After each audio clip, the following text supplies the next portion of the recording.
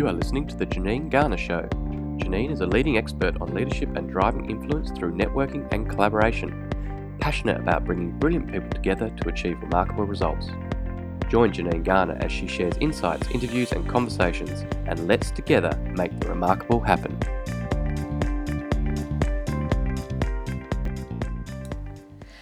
Hello, Janine Garner here, and I today am sat in a hotel room in Soho with the fabulous Emma Bannister. Emma Bannister is the CEO of Presentation Studio, and she describes herself as somebody that thinks in pictures and stories, an expert at transforming the written word into impactful and awesome presentations that ensure that individuals really get impact with their messaging and drive the change that they want to drive. So it's an absolute pleasure to be sat here today with the fabulous Emma Bannister. So Emma, just introduce yourself to our listeners. Tell me a little bit about yourself and maybe a little bit more about what Presentation Studio do. Well, hi everyone. My name is Emma Bannister and I'm really excited to be here in London, which was originally my hometown, my original stomping ground before I moved to Australia. And when I was here in London, I used to work for an investment bank, and it was there that I identified how badly people needed help with their presentations. So then when I got to the sunny skies of Australia, I really wanted to help people communicate in a more powerful way. And I spent a few years building up my business to help write, design, and then produce presentations that really help people, companies communicate in a really effective way. And so specifically we tend to help the corporate side of business, but we do a lot of work with small business as well, and keynote presentations, that sort of thing. So some people listening could be awesome. She's a graphic designer that does PowerPoint, and to some extent, yes, but equally, it's so much more than PowerPoint, isn't it? Yeah, it's a trap that people fall into. They tend to think that, I know the content, I know what I'm doing, I've been using PowerPoint for years. And actually, it's far more around thinking about the message of what you're saying for your particular audience, how that is tailored, and taking the content, the information that knowledge holder has, and spinning it in a way that really communicates in an effective way to that audience and helps them act on what you're saying. And that's the power in what we do. So we started out just being a design company that would kind of make slides look pretty. And now it's much more around taking the words of that knowledge holder, working out what the message is, creating a structure and a flow so that we can help create stories and message and ideas and the real relevance to that audience, so that they go away leaving that presentation really knowing what to do and having a clear message in their mind of whether they either want to buy from you or learn more about you, those sorts of things, so that we're not wasting time in presentations.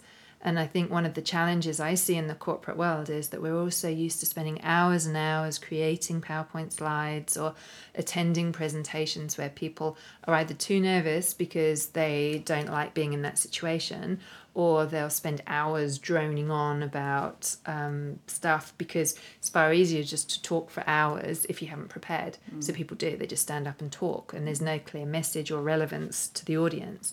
So we're really all about helping them identify that, tell the story, share the idea, identify what's at stake with the audience, and really helping support people produce that. Awesome. And this idea started at your kitchen table. How many years ago was it now? So I founded the company in 2006 when I was pregnant with my first daughter. And it was meant to be a bit of a side hobby, earn some extra cash while I was looking after a newborn baby. And it kind of took off a bit faster than I thought it would. So I was literally creating presentations in one hand, avocado sandwiches in the other for her. And just ended up really identifying that there were so many people that needed help. And we started working for some big clients that just basically approached me from word of mouth and hearing what I was doing to say, I need your help. And then I just needed to get more people to help. So you're now based in Sydney, Yeah. but you operate throughout APAC, have a team of 30 and turning over a fair few million. So quite a success story. Tell me about the day when you sat down and went, wow, I'm onto something? When did it finally click in? Or when was that moment of realization that this idea that you had at your kitchen table actually had the potential to become something more? Probably as demand got stronger, and also then the feedback from clients as to how much it had helped them at that point in time. And I mean, we literally get flowers, chocolates, tears from people contacting us saying, thank you, you've literally transformed my life, because people's careers can be at stake, or they can win that big pitch. Sometimes it's multi-million-dollar bids that people are working on, and so the pressure is really on them to get it right. And so when those people started making that level of inquiries, I've always felt there was a missing opportunity, that power to connect the speaker and the audience. And for years I've seen from the bank stage through to research companies that I've worked for, I've seen them getting it wrong. And so it's just been really important to me. And I think because I'm such a visual person, I visualize things. So I sit there and I'm drawing, and I'm always creating explanations of how things work by scribbling on the backs of napkins and all sorts of things. Like, my worst nightmare would be in a room with no paper. I just need to communicate visually, and whilst people might not think they are too, I know that they connect in that same way. What about people that go, I'm just not creative? Surely I know my content. I know all the stats and figures and data that anyone could ask me. I don't necessarily need a beautiful looking PowerPoint. What's your advice to people when it comes to that ability to, in essence, have the PowerPoint supporting your message? They might not be, but they need to understand that their audience is highly likely. And so it's at least 85% of humans are incredibly visual. And whilst we need that research and sort of more complex background information, we don't need to see it on the screen at the same time that you're talking. So that's a fantastic support document PDF. Send it out to your audience afterwards. Don't send it before. Don't have anyone flicking through paperwork while you're talking, and don't put it up on the screen. So we actually advocate creating 2 presentations. So do your research, have that intel, and then strip out the supporting insight and share that on the screen to support what you're saying. Help your audience to visualize and imagine and understand what you're saying, because that's the power in effective communication. Whether it's a visual story that you're sharing that they can emotionally attach to, or a diagram or visual infographic, something that can help explain it and help them remember. Because the most successful presentation is something that they can remember and then act on afterwards, rather than just go, oh, yeah, it was nice. Yeah, and then just walk out. We've all sat there, haven't we, sort of looking at a screen with hundreds of numbers on it. From your perspective, because obviously this is your area of expertise, and you work with some of the world's most senior leaders and most influential business owners, what are the biggest mistakes that you see? What is the stuff that you see and you almost want to cringe and go and grab the PowerPoint there and then? What's the biggest mistake people make at the moment?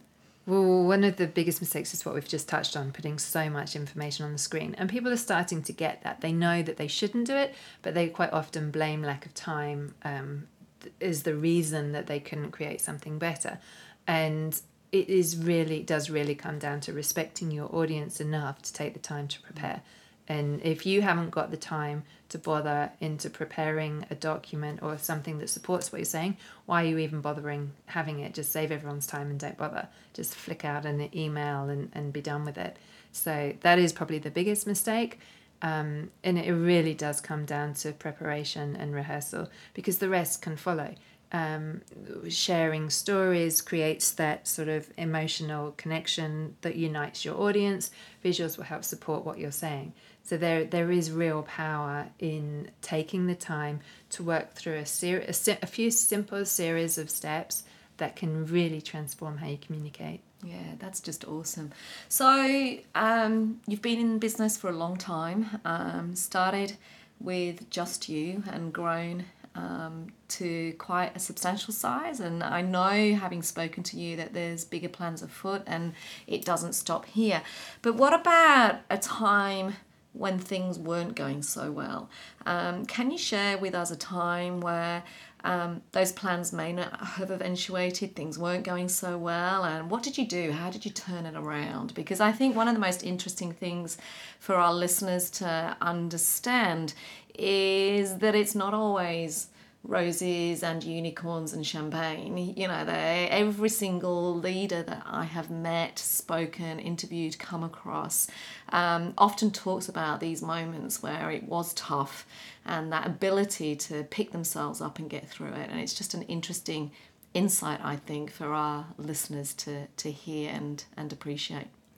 It's been a constant roller coaster, and I wouldn't say that I've any way made it now. You know, it is like I still wake up in the morning and read through emails that will just make me feel physically sick sometimes of like what I've got to deal with for the day. And but I say that slightly in jest, because the challenges that I face now are in no way similar to what I faced before, but can be equally daunting. And so, you know, when I started, I was faced with the challenges of being an introverted graphic designer, trying to sort of manage other people, but we didn't have big pressures of payroll and financial pressures that I would have now, because 30 staff is an incredible amount to be able to afford and run, and these are people's lives, so you're responsible for so much more, and a bad month can have serious consequences. So the risks are a lot higher now, the pressure is a lot higher than it ever was. So it's almost like the game is shifting slightly, but we have so many more processes and systems and fantastic relationships, and the team that we have in place now are absolutely incredible, because we focused so much over the past 2 years on turning the culture around, really identifying the right people in the right roles, and transforming how they all work with each other. And that was something that was very much wrong in some of the kind of mid-years of our growth period. You can focus so much on the quality of the work you're doing, the quality of your relationships with the client, but somewhere along the line things get unstuck. And for us, that was the relationship we had with our team and the amount of effort we were able to give back in their development and way we were working together. So we moved offices, we took a really big focus on how we were working together, and it became really important to us to have the systems in place to do that, to let people work together to work that out. So we've put a leadership team in place that's run by our general manager. I've identified that my key strengths are not particularly people. I love our team, but I am not the best manager. So we now have someone in place, Terry, who is simply wonderful and can do that, as well as the other team leaders that really help champion and help people's careers within the different teams and departments, and give freedom to people to talk up and come up with their own ideas of how things can work. Yeah, that's wonderful. It almost totally reinforces that concept of no one can be successful alone. And I'm sure many of our listeners have heard that theory about employing people that are better than you, to help you succeed. So in terms of you touched on there that the stresses have changed over the years, the demands on you have changed over the years, but at the end of the day, you're still the CEO and the visionary behind the business. So how does Emma Bannister keep going? Where do you get your inspiration from, or that constant push to keep looking, pivoting, changing and evolving? Where do you get your inspiration from? I've always had a fire in my belly to be the best at what we do, and for me that's been around continuing to grow and scale, and now that strength comes from knowing that we can really help throughout Asia to be the best at what we're doing. So I don't quite know where it comes from, but it's this fight inside me that is just like, we can do this. And every day I wake up and I still have that desire to be better at what we're doing. And so I am very fortunate that I can still feel that way. about being the best at what we do. And for me, it's still around sort of taking that time, which is really important to me, to kind of lock myself away and think and plan. And one of the biggest sort of areas for me has been around communicating what my ideas for the future are. And it's been very hard to articulate that because I'm just like, we can be bigger and better at what we're doing. But now I have been able to sort of clearly, with the help of the team, because it was definitely not on my own. I've had so much guidance from them on where we want to be. So not really where we want to be, but how we're going to get there. So I'm like, I want to be here by 2020.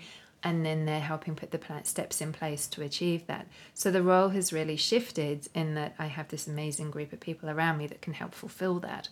But my drive is to be there for them and still set that passion. And that passion for what we do and the amount of help that is still needed is huge.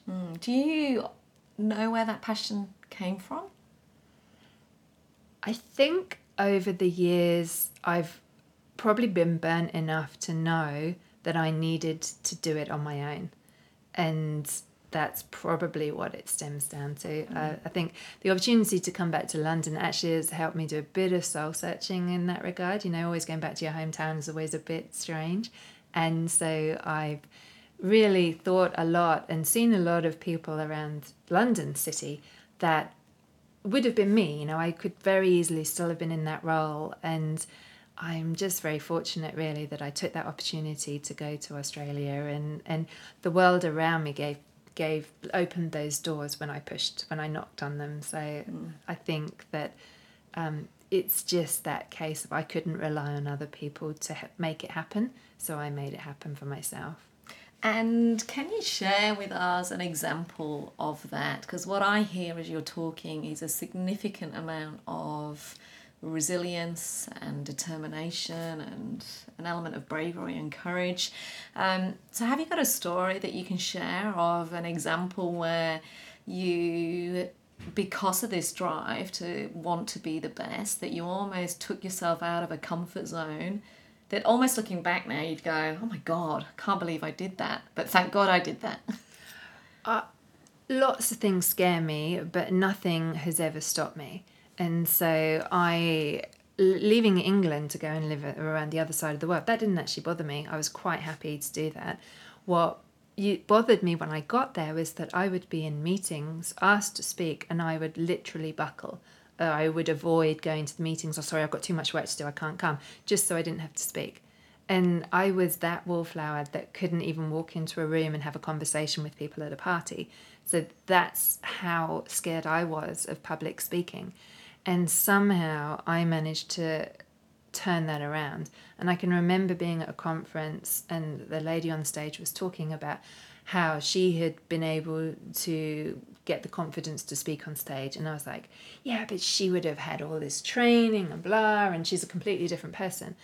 And now I am that same person that can say that. And it is just literally identifying that that's what you want and then putting the things in place to achieve it. And if you don't try, then you'll never know.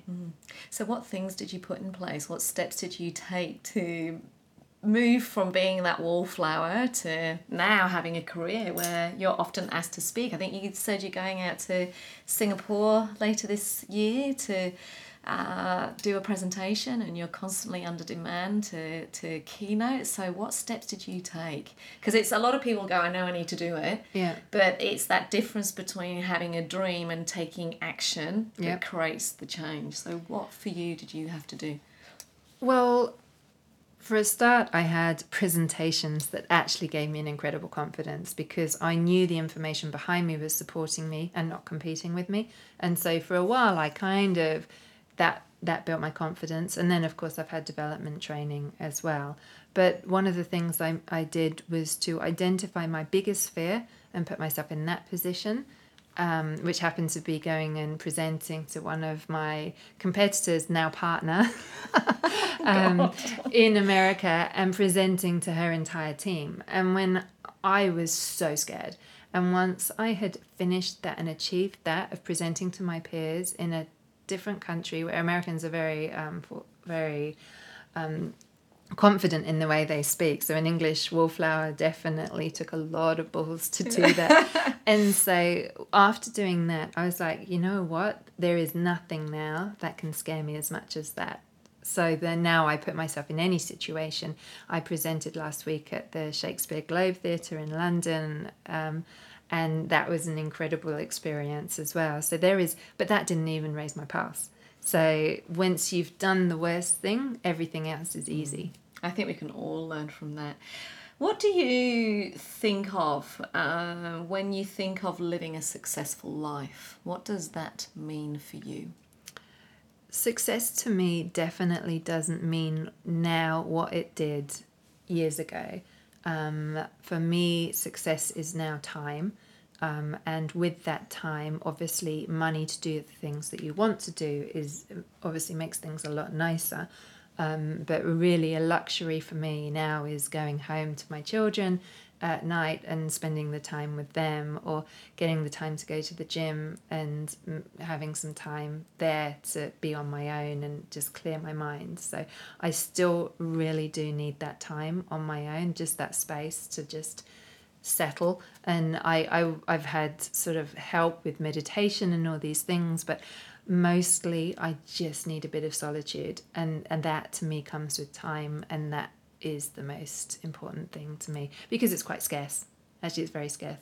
And did it take you a while to realise that? Because particularly the era that we're living in right now, where there is endless advice about health and well-being and what we should be doing and shouldn't be doing, and everybody is trying to find the fix that they should be doing right now. But what I heard there is almost a level of exploration around the various options to finally realise what worked for you. Did it take you a while to find that? Yeah, and I'm still searching. I definitely haven't cracked it, but I am a lot better at it than I used to be. So I've now juggled around my day so that I'll have kind of big meetings early on, and then block out significant chunks of time to work on specific things, and then I'll leave and I'll go to the gym, and then I'll log back on and I'll work in the evening when the kids are sleeping. That just happens to work for me. And if I don't do that, I feel like crap. So that is something that I've put in place because I know that it works for me.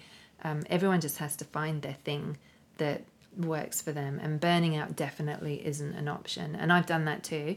I got myself into such a state a few years ago that I was literally had to pull over the car and throw up on the side of the road, and my face went numb from so much anxiety and fear around pressures. So if you get to that point, you have to seriously start looking at what you're doing and why you're doing it, how you're doing it. And I did do a lot of reassessment then. So having gone through that, and I imagine you're not unique, I know there's a few people where they've almost pushed themselves to the limit, to almost realise and acknowledge that they need to put themselves first. Having gone through that, what are Emma's non-negotiables each day? Or do you have a morning routine? Do you have something that you do every day to set up your day or end your day? Is there anything that you do on a regular basis? I actually just got a dog to add to my pressures in life, and so yeah, we got a puppy, and actually I loved that. So that's been fantastic. Although I probably don't walk her quite enough, but taking her out for a walk and chatting with her has been fantastic. You're the mad woman on the beach. Touch the back. But you just, whatever works for you, you've got to make the time to do it. And it's very hard to fight the guilt that you feel around taking the time to do that. It is definitely challenging, but what I can say without a doubt is that if you don't, you're letting yourself and your team down, and your family. Is there any particular book or keynote or TED Talk that you have read or listened to that fundamentally either put you on a path or changed you in any way? Is there any one book or anything? She's looking at me. For those of you that are obviously listening, Emma is looking at me now going, what? Oh, no. What's your favourite book then?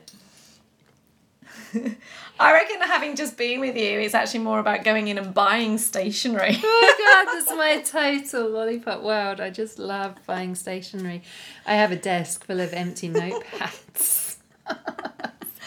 Oh no, I love it. I have recently bought lots of creative books, and I flick through them. I love picking them up. I have lots of brilliant business books that I do read. It's honestly not staged, but your book was the one I was trying to not to.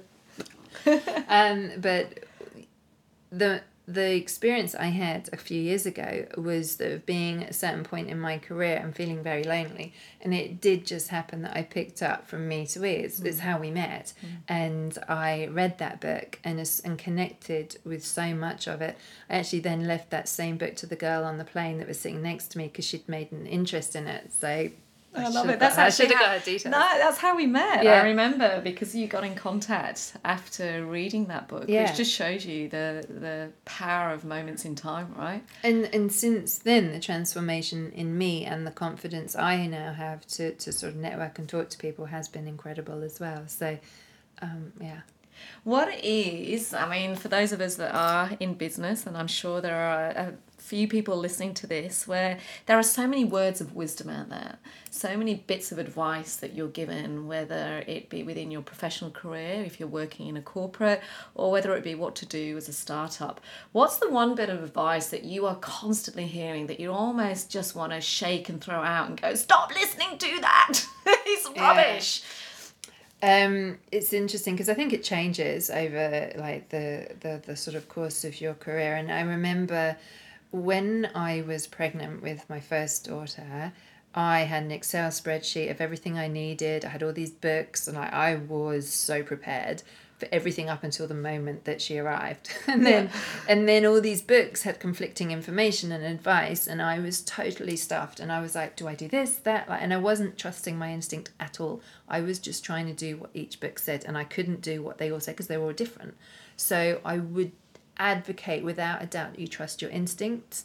If it feels wrong, don't do it. The biggest mistakes I've ever made are when I knew something in my tummy was telling me not to do it, but I just pressed ahead because I'm a stubborn bitch, and I just was going to do it anyway, and I didn't listen.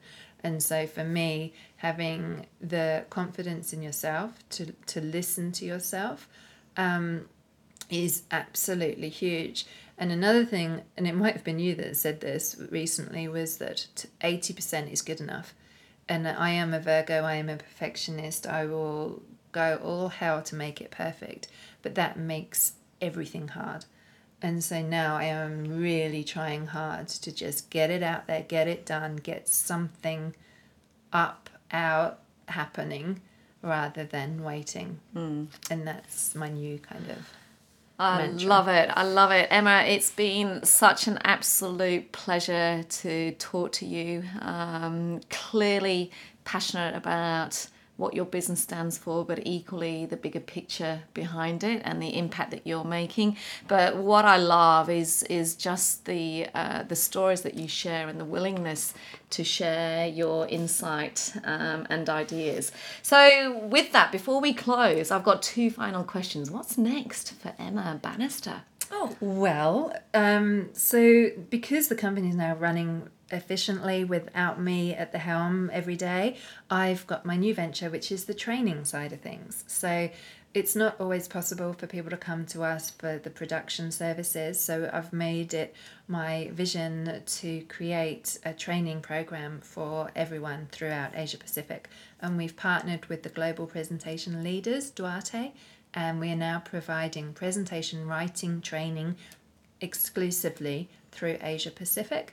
And that's incredibly exciting because it's giving people the tools to identify the audience, the message, the structure, and the storytelling. So it's bringing everything together, as well as then providing PowerPoint training and then public speaker training as well. So it's the full 360 presentation skills to get. And just a classic example of the fact that you never stop and you're constantly evolving and passionate about changing the industry. My final question for you.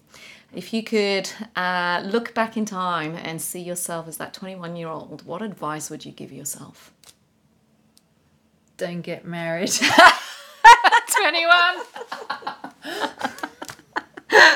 Yep, don't get married at 21. And why?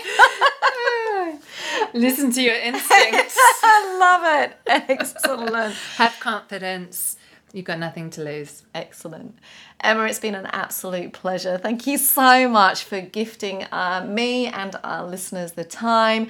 It's just been wonderful to talk to you, and I look forward to being part of your next evolution and watching your continued success. Thank you so much, Emma. Thank you. We hope you enjoyed listening to the Janine Garner Show. To follow her blog, purchase her books, or find out more, visit her website, janinegarner.com.au. Brilliant people, extraordinary results.